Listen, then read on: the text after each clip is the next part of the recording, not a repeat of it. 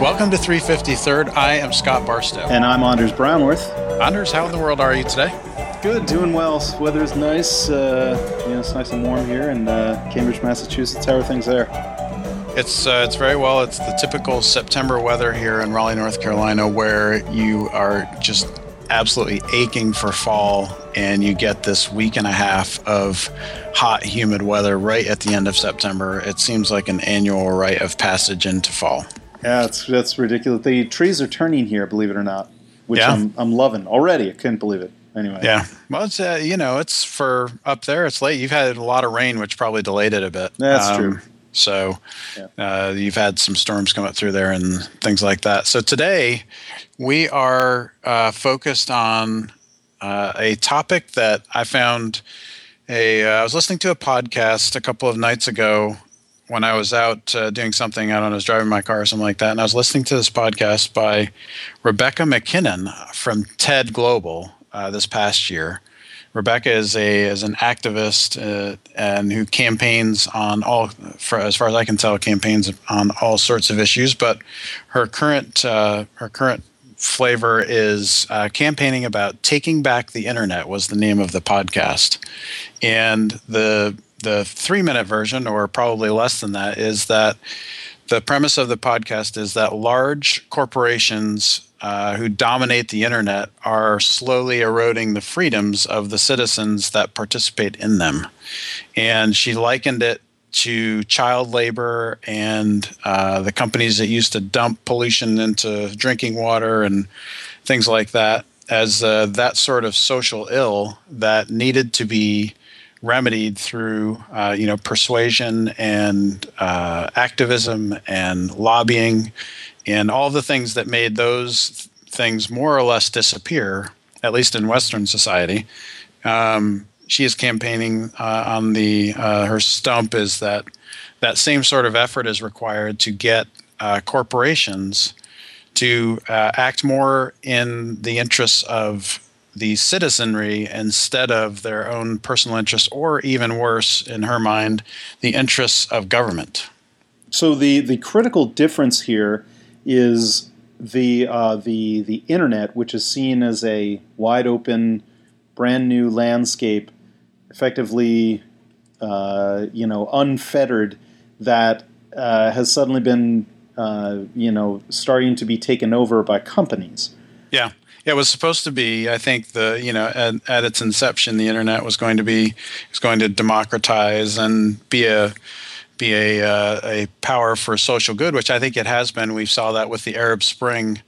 The internet certainly played a large part in what happened in the Middle East with the uprisings there and the overthrow of Egypt, and then Libya, and then I don't know, some other country over there. The rest of them. Yeah. So here's the thing, though. So you can argue, Facebook is taking over, Google is taking over, but especially for Google, just in terms of search, there is a very low barrier to not a barrier to entry. It's a very low stickiness to that service. If somebody comes along with a better mousetrap, their users are just going to leave en masse. Now, they've done a brilliant job of keeping way, way ahead of the pack on this, so that's not a danger right now. But the fact of the matter is, you don't have to use Google. You don't have to use Facebook. In this TED Talk, she showed Rebecca MacKinnon showed the video, the iconic television commercial that Apple did in 1984, the release of the Mac, where they were trying to make the point why 1984 won't be like 1984, and then you flash forward, 25 years or whatever, and suddenly, Apple could be easily argued as the tyrannical megacorp. Yeah, so I think there was a couple of interesting case studies she brought up, and in defense of her point of view, and primarily, I think at least from my point of view, they centered around the idea of censorship and the censoring of content by private corporations. So in Apple's case, that primarily took the form of apps not being allowed either into the App Store or being pulled from the App Store after sufficient complaint. Mm. And a couple of examples come to mind. She mentioned a few. There was a pro-Palestinian app that apparently was released, and then the Israeli government, from McKinnon's point of view, was able to persuade Apple through whatever means that this application was going to incite violence and therefore should be pulled. And then there was, of course, we've all heard the stories about what's happening in China. And she even mentioned an app that was released in West Germany that apparently had it was a magazine, as I recall, and I don't remember the name of it. Yeah. There was a magazine released an app that had, I guess it was lewd content or adult content or more adult content. And apparently this magazine is on the shelves in Germany, but was not allowed into the App Store because of its content. And so I guess her premise is that corporations such as Apple now wield a much larger stick in terms of what content is allowed through, and it's really up to them and not up to an external body or the citizens what is actually appropriate, but rather it's up to Apple's point of view. Well, you could argue that there's a lot of self-policing that's going on. That's sort of the de facto first step. You got the self-policing. You got Google saying, don't be evil, don't do evil things, right? And you could also argue that Google has overstepped that bound on a number of cases. So in the very beginning, when an industry is young, you self-police immediately. I mean, the idea that comes to mind for this that is just starting to happen now are drones. Right now, that's all self-policing. Who's to stop somebody from, parking a drone on the White House lawn? It's very technically doable. It's just shunned within the hobbyist industry, as well it should be. Right. So things start self-policing, and then they only make that step to law, to the when there's some kind of a flagrant violation, or the industry has grown to such a size that it just it's a very public thing, and you just can't. The old way of self-policing, it just isn't practical for whatever reason anymore. Right. Well, I guess my point of view on this is this, that it was interesting to me. I remember, I don't know if you remember this, but earlier this year, I think it was May or sometime in there, Apple pulled an app from a pro-Christian organization. I think it was Exodus International. They released this so-called Gay Cure app. Okay. And this organization, and it was basically some number of step program for people to, get out of that lifestyle. Yeah. And so there was a huge uprising amongst a number of civil liberties groups, and there was protests were filed and things like that. And I wonder, as I was listening to McKinnon talk, I wondered where she would have come down on that app. Uh-huh. Because that is as much free speech as all the things she mentioned. You could make the case that if the standard is let the people decide, then the standard is let the people decide, not not let Mossad decide. Right, or not even it's not necessarily he who makes the most noise. It's if that app had no traction or was a bad application, people wouldn't have used it.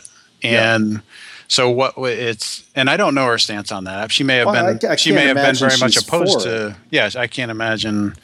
But I can't imagine if you take the stance that she's taking, she had to have been against the app being pulled from the store.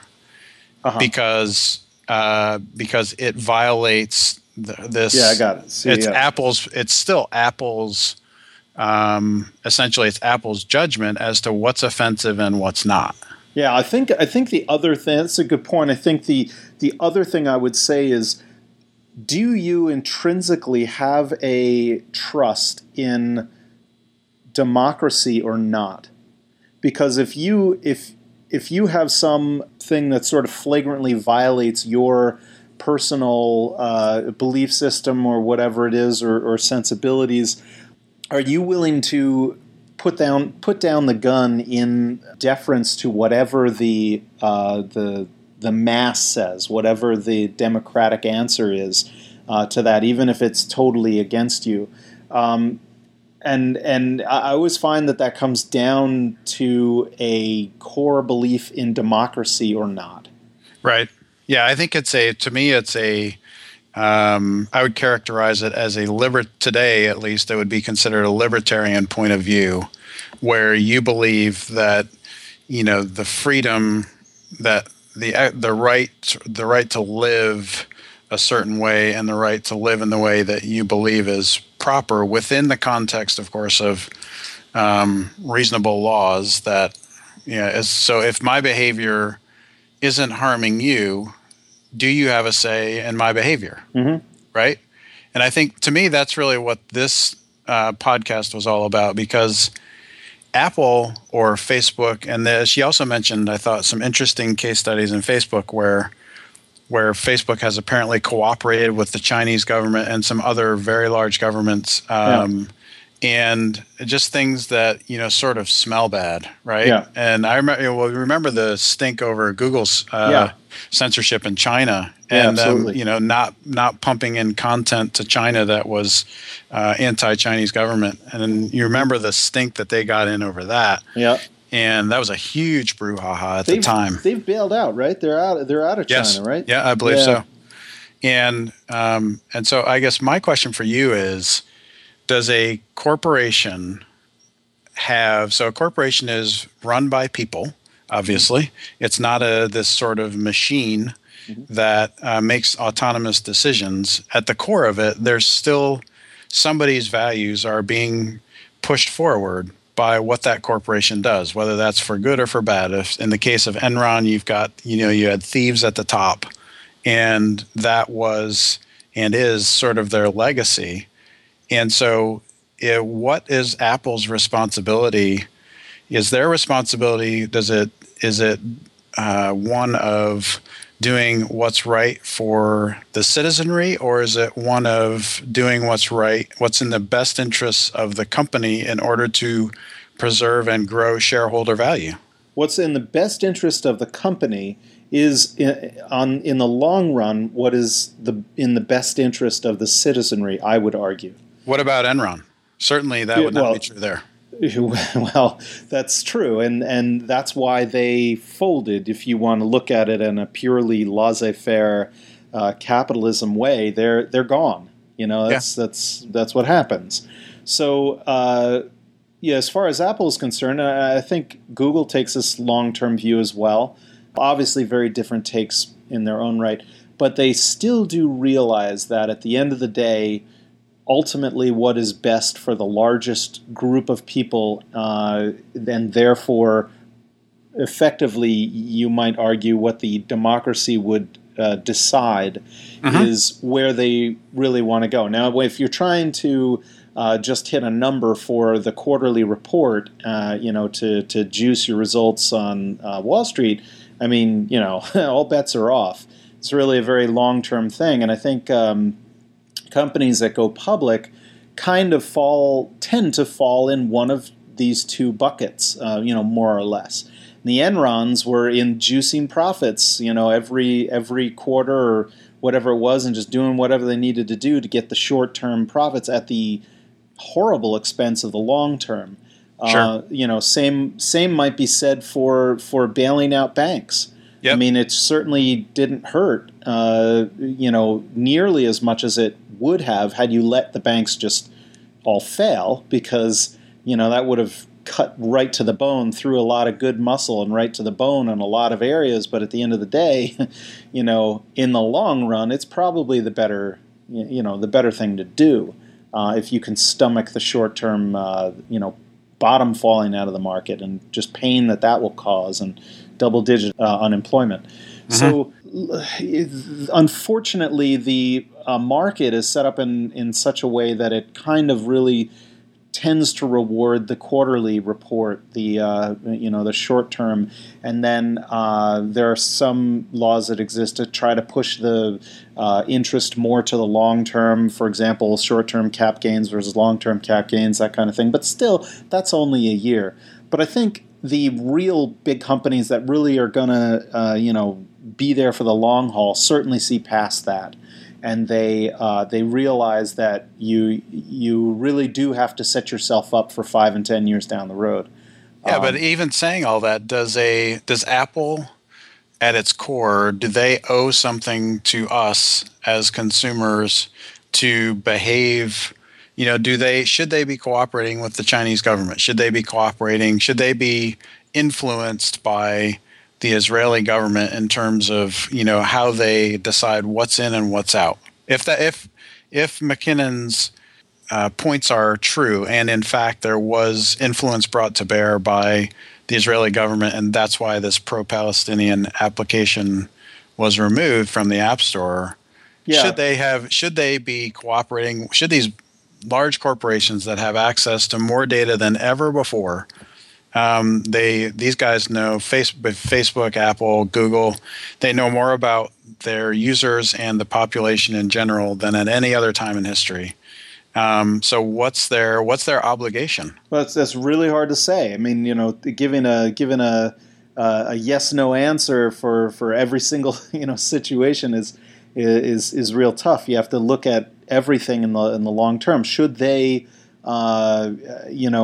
be making this decision? I mean, they have to. They're the self-appointed arbiter of what ends up in the App Store or not. And I do benefit by having that filter there. For example, there's not malware apps that show up. I feel pretty safe about buying stuff. Now, there certainly is a gray area, and they certainly, in strictly a financial sense, do have some responsibility there not to do something that would be against the majority. But but they will. They clearly, I think, clearly have in some cases. So it really comes down to a calculus then for the business. Is the long-term flap worth the short-term gain or whatever it is, right? They have to do that calculus, and I mean, until you have some flagrant violations that spur the populace on to demand a set of rules and regulations that govern this, it's just going to be self-policing. I mean, it's horrible if you think about the amount of data that exists in these companies. What's worth it? Because on the other side of this, the companies are aware of the fact that if they flagrantly violate a position with a large data store knowing tons about their customers, compare what people used to know about customers to what they know now. I mean, it's not even in the same universe. No. Nowadays, you just know so much more.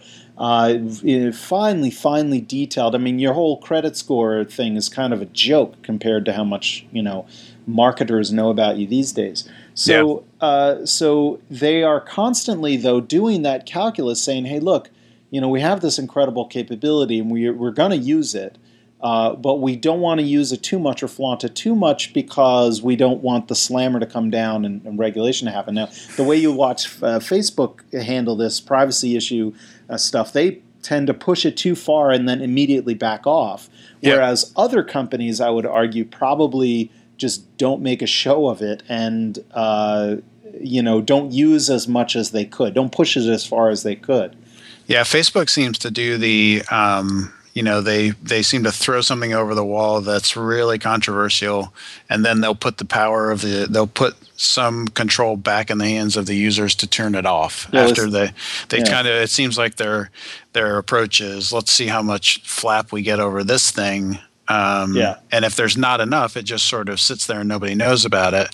And then if it's something significant, then they seem to, we can give you some control over that. But what's the long term there? So you do that, and then you step across some line that just it's the straw that breaks the camel's back type of thing, and suddenly regulation is thrown down. I mean, you know that it's going to happen. It's got to happen. Yeah. There's going to be some major overstep where Facebook either sells the data or uses it in a way that there's either going to be, I think it's one of two ways. There's either going to be a very large backlash where everybody en masse starts to exit the app because of some egregious violation, or it will be what you said. There'll be some congressman or senator that's looking to be the hero that will step in and pass onerous legislation to control it. Yeah. And I think the bottom line for me, and you touched on this in the beginning, is in this particular issue is that unlike these prior social or societal ills that McKinnon talks about being brought on by corporations, whether it was child labor or, spewing filth into rivers or whatever it was. Yeah. The people involved, the people that were being violated in those particular circumstances had, first of all, no choice in the matter. Second of all, they were sort of unknowing victims. And if the difference to me, the fundamental difference is I don't have to use an Apple iPhone. Mm-hmm. I don't have to use Facebook, as you talked about early in the podcast, and I can, if I want to, I can choose to live more or less offline. Sure. So I don't have to do any of it, and that doesn't. I'm not saying that by me exiting Stage Right that it's going to solve any problem. I'm not suggesting that, but I think you can vote with your feet. Yeah, I think it's incumbent upon. Certainly on activists and upon conscientious citizens to be aware of what liberties we're ceding to companies, what privacy is being ebbed away, and we have to constantly check that and constantly say, hey, if I'm using this browser, or I'm using this service, or I'm using this site, or whatever it is, these are the things that I'm giving away. I'm conscious of that. Somebody tags me in an image, or a drone flies by and it's taking pictures and it's matching up my face. You just have to be aware of that stuff. You can't just skate through life assuming, anonymity as it was in the 1970s. Yeah, that's true. You have to be aware. You realize that when you go to the checkout counter at the supermarket, it costs more to run a card than it does to pay in cash. But there is a downside to running a card.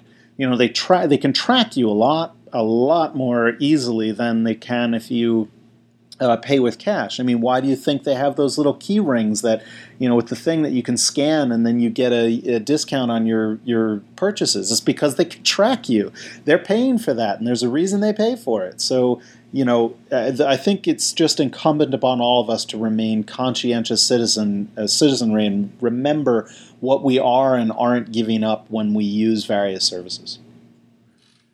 Yeah, I think you're right. I think there's certainly that side of it, and I think there's going to be it'll be interesting to watch. I think that if these companies that win, the companies that win now seem to win big in this game. Yeah. It's like you get the momentum, and all of a sudden you've got 70% market share, whereas before, if we were if you and I had started up rival companies for, making macaroni and cheese, we might each get, 20% of that market. And that was a huge segment. Yeah. And these companies seem to command just huge market share. If you the winners win big, and the rest seem to be irrelevant almost. Yeah.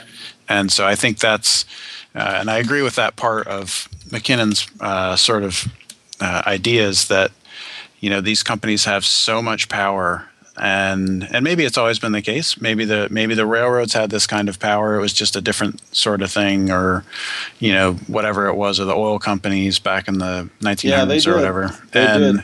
They certainly had. It was a different kind of control. They controlled the supply chain. They controlled the. I don't know that it was a whole lot different. I think it's just the next wave of it, and we've got to figure out how to navigate it and make it palatable. Yeah. Back in the day, Standard Oil had such control that they would ship oil at a loss just to drive a competitor out of business.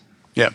And so you look at what happened with the breakup of Standard Oil and see how that all happened and how that played out. And you kind of can project that onto, what'll happen 5, 10, 20 years from now when some kind of a, egregious thing happens. It's just the question remains, are the reins in our hands long enough here? I mean, we're kind of arguing that you can stop using Google or Facebook or whatever, although it may sort of temporarily hurt, you could still stop using it.